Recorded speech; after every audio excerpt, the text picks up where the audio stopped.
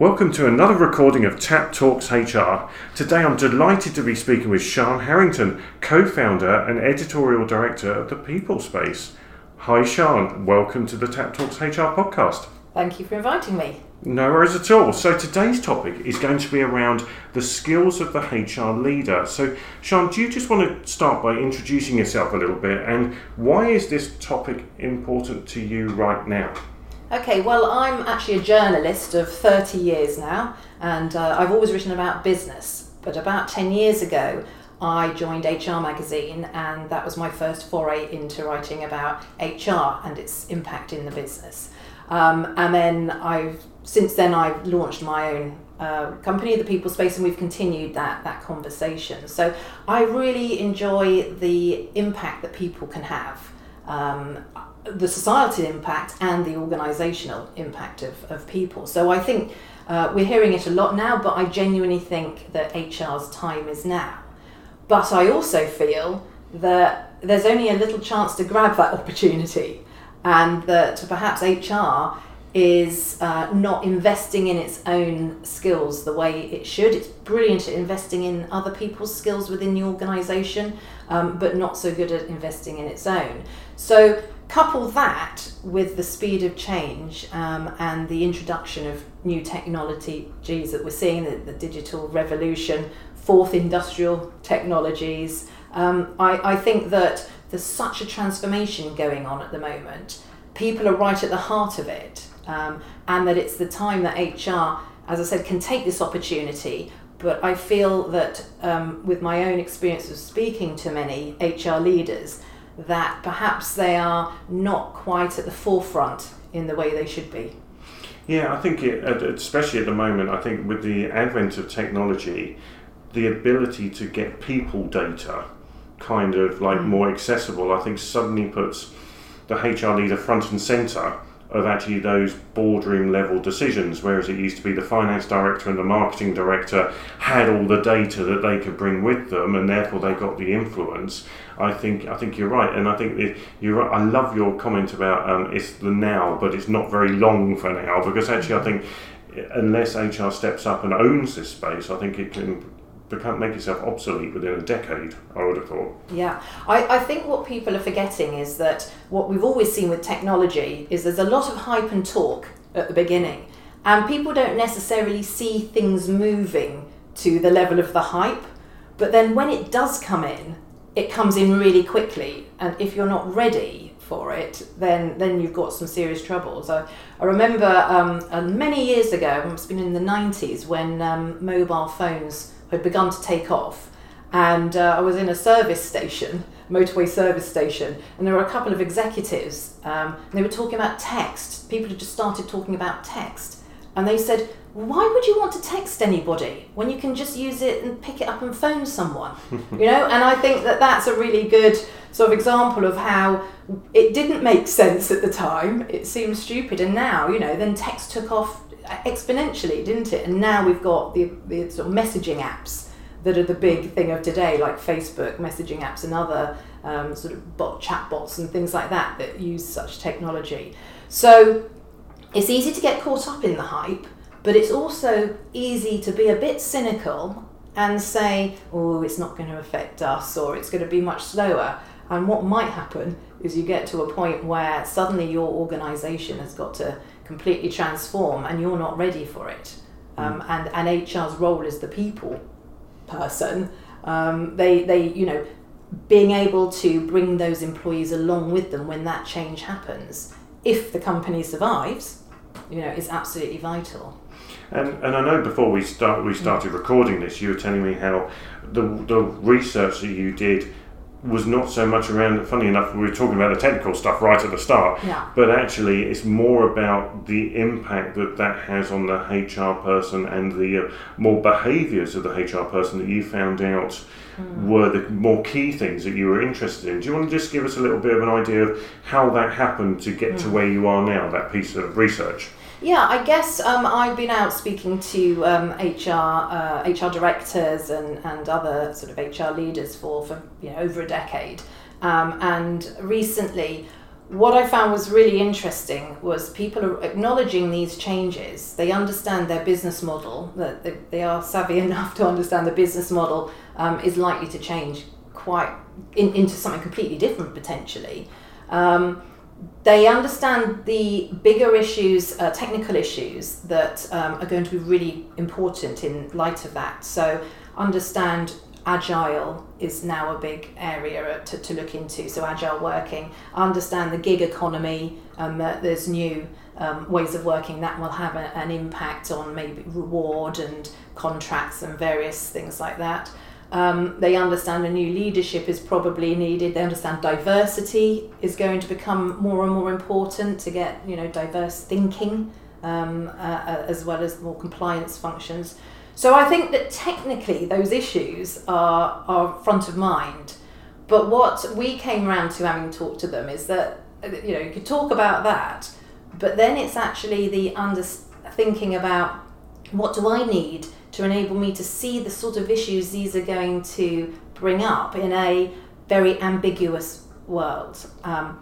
And that's the key to all of this, is sort of the precarious nature and the change and the ambiguity. Whereas we have big systems that we had some predictability. There's always been change, but there's some predictability, I think, in the past. We know things are really unpredictable now. And in order to be able to change organisation design and change that diversity and change all of that, it's now about having a slightly different mindset.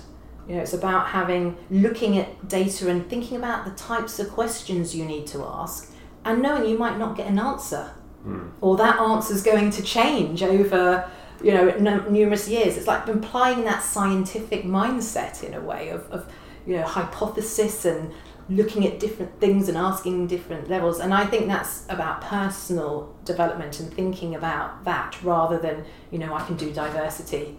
I know a great program to put in place for that talent issue. I know, it's you remember the old Donald Rumsfeld known knowns, unknown knowns. It's that sort of thing. We've moved into the unknown unknowns.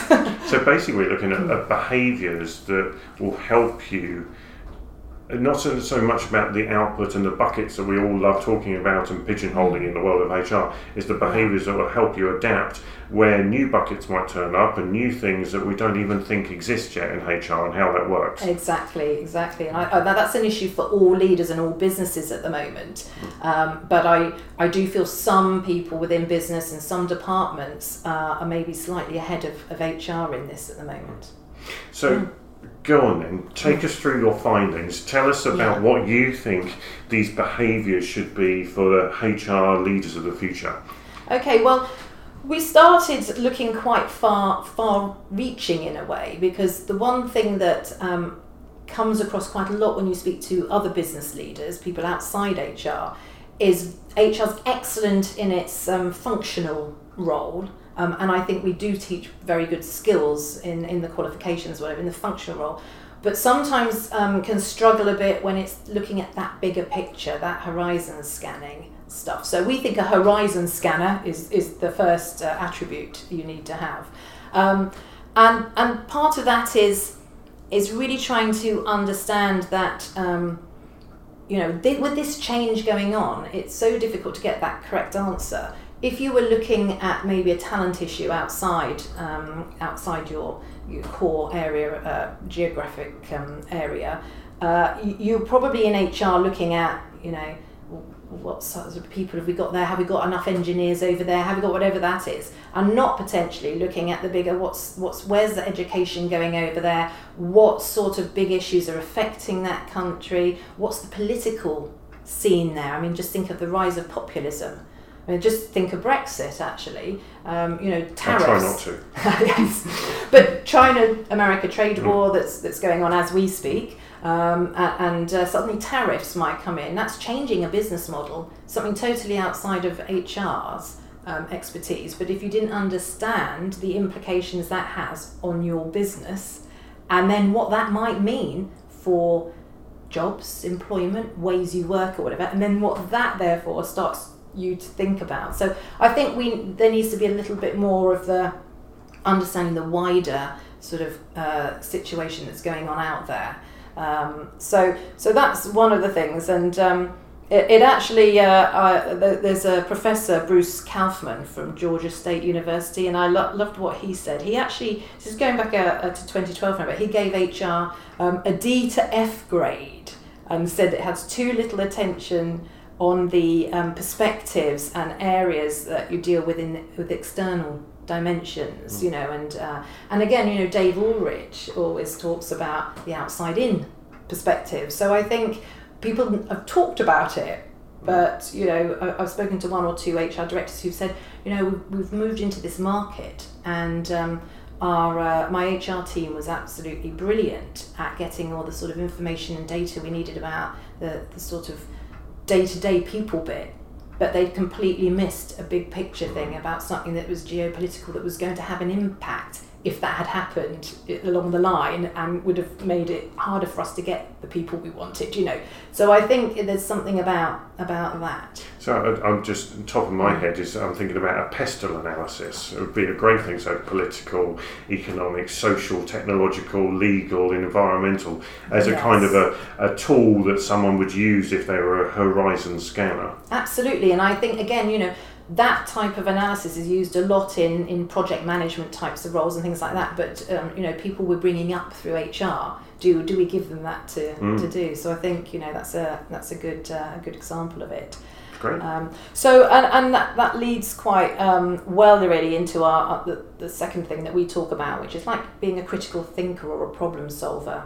And again, this a lot of what, you know, we're talking about, you'll see it really comes back to that business first issue that we always talk about, because there's so many solutions out there that it sounds like it's the problem you've got, but it's not actually the problem you've got that they're trying to remedy, you know, because your problem is unique. And you need to start with that business problem. So critically thinking, we're hearing quite a lot about evidence-based HR at the moment, and I think that's a really core element here.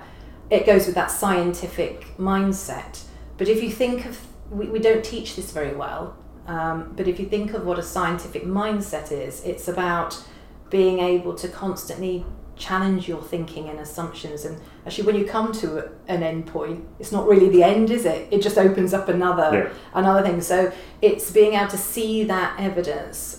We know that there's fads out there and we need to move away from them. So it's being able to see that evidence, but also know you have to keep challenging that, I think, is a really important thing.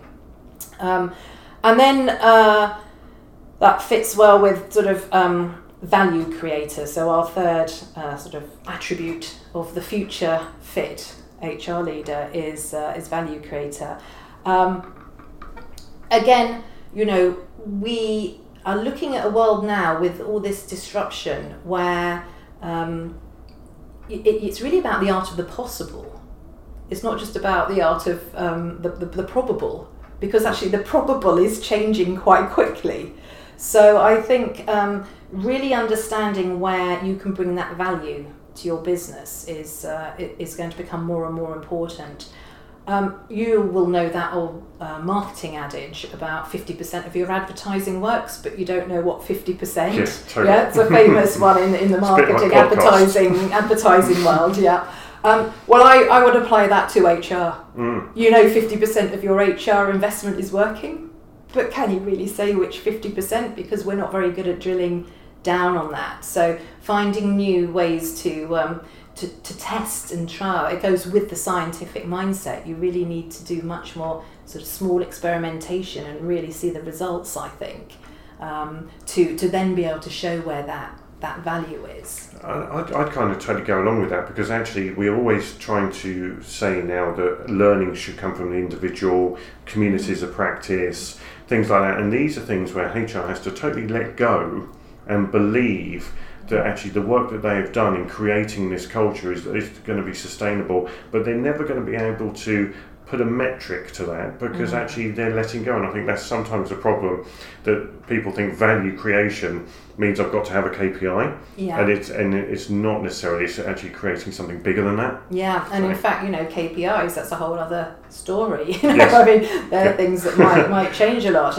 An interesting way of looking at that was recently we interviewed Andy Britt from IBM, and he was talking about their reward, the way that they're changing reward. And they are now tying bonuses to people's upskilling, how they are sort of self-invested and upskilled. So, that's a really interesting way of looking at what is value today in a person. Yes. And so I think we're going to see a lot more on that. And then there's a sort of 2 or 3 attributes which are really more about, I think, the way people can communicate. So we have said one attribute is the connector. And these all fit in very well together, because connecting might mean bringing the business people and the business sort of closer, connecting them so that people really understand what the business is about and where it's going, and vice versa, that they can collaborate more there. But it's also about possibly running your organisation. We've talked about organisation network analysis for a while in this world, and organisation design. And if you are looking at fluid organisations, moving away from the hierarchical sort of control structure that we still have. I mean, we all think we don't, but that really does underpin, I would say, the majority of businesses still today. Then, people have got to connect the dots, really. And I think HR, being the people, has got a good way of connecting those dots. There's one of our we have a leadership board, and one of our HR directors, Nalin Miglani, he's the CHRO at EXL, the big sort of quoted American company, a technology company. He talks a lot about the changing nature of business, and how work, business and jobs are being decoupled. So whereas in the past and politically as businesses, we always like to talk about jobs created, it goes down well, jobs created. But actually it's not necessarily about jobs, it's changed, about work. We're doing work, and understanding work can be done in different ways, and can be rewarded in different ways. So there's a fluidity coming in now that I think means that a different mindset is needed on how do you connect that together. And for HR, that will be connecting, managing that type of workforce.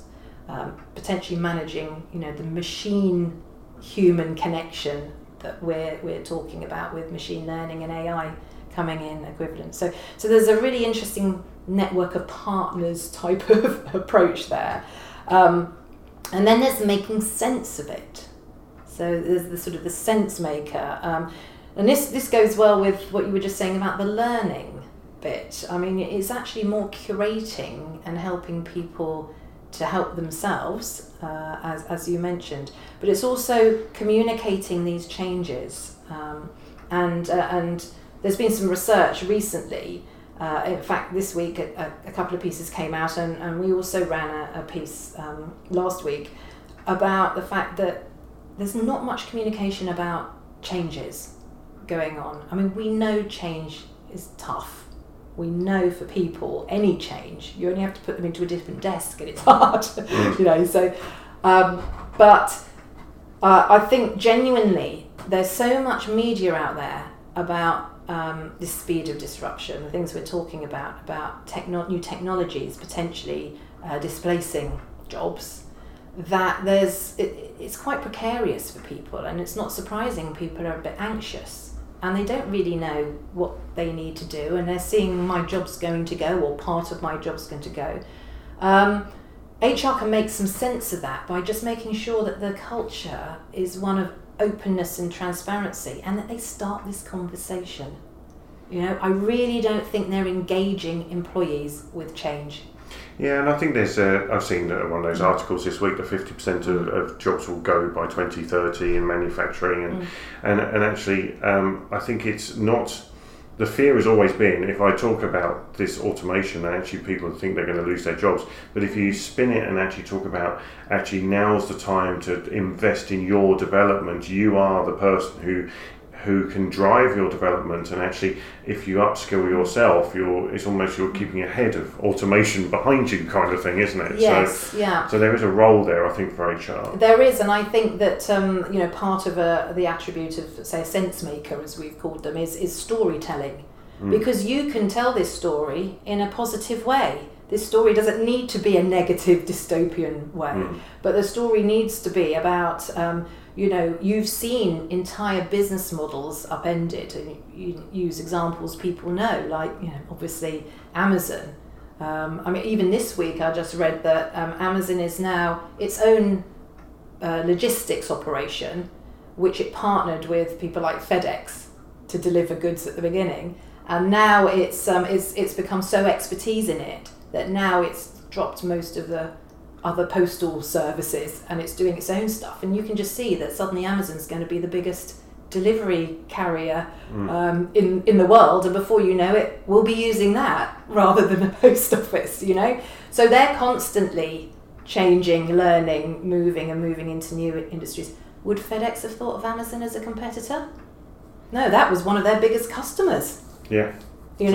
So I think people know these changes are happening, but what HR needs to help its CEOs, its board, and itself needs to sort of wind the story in the way that we can't give you an end to this because it's constantly changing. But what we will do is we're going to keep you informed. We're going to keep you knowledgeable about sort of skills that we want. We're going to help you along this path. I just think that they can turn, and that I'd want to work for a company like that, wouldn't you? Totally, and I think I think we spoke before we started the recording that actually the absence of storytelling actually is probably the worst thing, because if it's silent, people start filling the gaps themselves. Absolutely. So that's great. So sense making. So I'm really eager to find out what the last ones are. I know we have short podcasts. Okay, so. we have we have a couple more. In fact, did I mention the Ethical Guardian? I've now lost my own. I have lost my own shot here. Yeah. So talking about data, I think Ethical Guardian is a really big role for HR going forward. And it's understanding. There's 2 points to this. There's the employee data and the issues employees have got around how their data can be used. And there's also the fact that their employees are going to be increasingly able to analyse and get insights from other data, their customer data, their supplier data. So if they're in a role that faces that. So there's 2 parts of understanding data, I think, for HR and employees. But taking the first one, really, being transparent. So it comes back in a way to what we were just saying. Being transparent about that data use is so important, because there's some really logical ways you could think people might think they're helping employees through data. So let's take wearable technologies. We all like the idea that we can look at our fitness a bit better through our fitness devices, and we can get on top of it, whatever. And for employees, they could be given those devices to help in the sort of war on obesity and sitting down and all of this, and to help. And you can do some great challenges, and you can get some motivation going, and there's all those sort of things. But on the other hand, what's going on with that data, and would you be comfortable as an employee with that data then being used in some form of, to inform various things that could be to your benefit? But if you don't trust or understand the use of it. And another one is office space. You've probably heard, but a couple of businesses have been putting sensors in around office space to see which areas are used, which aren't. How many big conversations are going on at the water cooler? Are they better conversations than being had in the meeting room? Hot desking, do we need all these desks? There's a really good business case for understanding that. But they've tried it in 1 or 2 places. Certainly there was a big media company. Well, the journalists went completely mad about it because they thought they were being snooped on. Yeah. Are we at our desks? Are we, keystroke technology, all of this? So I think this understanding the communication, and is it a step too far? Do you really need that data? You can get it. There's plenty of tools, so you get it. Do you need it for your business? I think there's a timeliness of it as well, because I think you can go too fast. Yeah. And I think actually you've got to allow society to keep pace with as you bring in technology. So yeah, I've seen a few instances where people, it's a great thing, but actually if you introduced it 3 years down the line, it would have worked because you would have been comfortable outside. For example, how much information does Facebook know on us and everything? If we were asking for that as employers 10 years ago, people have gone, no. But now I think there's an acceptance that more is okay. But I totally agree with your ethical guardian part. I think you're right that that people are willing to give a lot more data if they can see that real benefit to them. And, there's so many benefits like convenience, ability to do your job from home, flexible working, things we know people want today. But if you don't communicate that you're doing it, why you're doing it, what the reason is, and then keep them informed during it, I think you've had it, haven't you? And then the last couple are an influencer. I'm not going to go through old ground, but there's long been discussions about, has HR really got the influence? Is it still seen just as a tick box type of department? And I also will put some blame on the CEOs here, because I think often they say they want this from HR, and then when it comes down to it, they want them to do the sort of the more compliance related activity. Don't give them that chance to be more influential. So I'm not putting the blame here at the HR directors sort of at their table. But I think what I mean by influencer is actually, first of all, it's the challenge, and it's being brave, and it's being standing up to sometimes decisions that might look great within the boardroom, but do have these other implications. But it's also modelling that behaviour. I think that sometimes we can have things that don't really, that you see, it looks good in practicality, but then you don't see your senior teams modelling it. And if you're not going to model it, then I think, it's not going to fly, is it? So they really need to do that. And the last, which probably is in a way the most important, because it brings all these together, is to be a self-investor. So they spend all their time telling everyone else, we're investing in you. We know a lot of this will require investing in their people, but how much do they put into their own investment? I so often come across an HR director. And I say, what do you actually spend on your own investment? In your business, not outside, but in your business, how important are they putting? Is your board putting you in terms of investment in you? And so often it's little or nothing, actually. And I think, how can you be all these other things and be helping everybody else if you're not investing in yourself and in your own constant upskilling? Yeah, it's interesting because I recently read some research, some proper academic peer-reviewed research, and they did some work around selection and assessment, and they actually got HRMs, organisational psychologists and lay people to look at the validity of the different selection processes, and actually lay people and HRMs came out about the same. And it was the organisational psychologists who knew it a lot more. And the debate was, why is this? And actually, I think it comes back to the fact that actually, I think a lot of HR people put themselves last on the list to develop themselves. And when they do, they might go to a conference where they hear about other companies and what they sell, rather than actually what's the most powerful psychology that you can learn in that short period of time that'll actually really help you make better people decisions. So I think there's some great stuff around that last one. I couldn't agree more. And I think just touching slightly on this, the more technical, where HR, why this is HR's time, is because in that sort of ambiguous, fast-moving world that we're talking about, really the only thing that you can hang on, because people are, I was talking to somebody earlier today about, if you say it take 90 days to bring somebody on properly into a job, and then, when they resign, it's 4 weeks to 3 months or whatever, that they're also not doing the job. That time that they're going to do the job now is shorter and shorter because people are moving so quickly. And actually, the core is not just the attracting people, which we talk about all the time. it's actually that retention bit. I think a lot of the new technologies are on the attraction, on the sifting through lots of data quickly, on where AI and machine learning can augment what the humans were doing, enable them to see through millions of CVs and get to the better people's sentiment analysis, etc. But I think, what is it in this world that's really going to hang people to a business? And it is that purpose.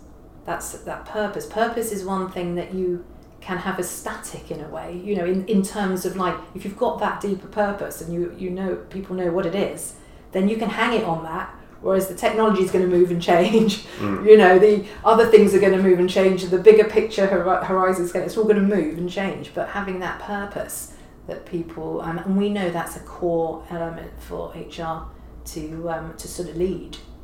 It's fantastic, and I have one eye, as you probably noticed here, on my little clock on my laptop, and this is a great subject, and I love the fact that you've done this work to distill down these 8 areas, and just for the purposes of people listening in, to summarise what's horizon scanner, critical thinker, connector, value creator, ethical guardian, sense maker, influencer, and self-investor. I'm counting on my fingers as I'm doing that, which I think is really good stuff. So just for the sake of a very short commercial break, if people wanted to learn more about these 8, where can they find you and find out more? Yeah, well, we have our website, The People Space, which is a sort of an online magazine where we talk about some of the thinking, I guess. But we've also launched the People Space Leaders Academy, which is a membership offer for HR leaders and people leaders. And there we are providing sort of short resources, downloadable documents and thinking and various things around this. So they just need to go to the normal People Space, www.thepeoplespace.com. And there's an Academy tab on there, and when you go onto that you can learn more about it. Fantastic. Sian, I wish we had longer time, but as it stands, we are by far the longest podcast that we've ever done, so well done. You take that crown with you today. But I think it was great. We needed to go into a bit of depth about these different areas, and I hope that the listeners listening to this have got some real thinking going on now after they're reflecting on their own roles and where they fit on these different 8 areas. So thank you very much for joining us today. Thank you for having me. And thanks everyone for listening. I hope you're enjoying these Tap Talk HR podcasts. You can always find out more at our own website around HR topics at tapsolutions.com. But that's it for now. We'll be back soon. Thanks very much and goodbye.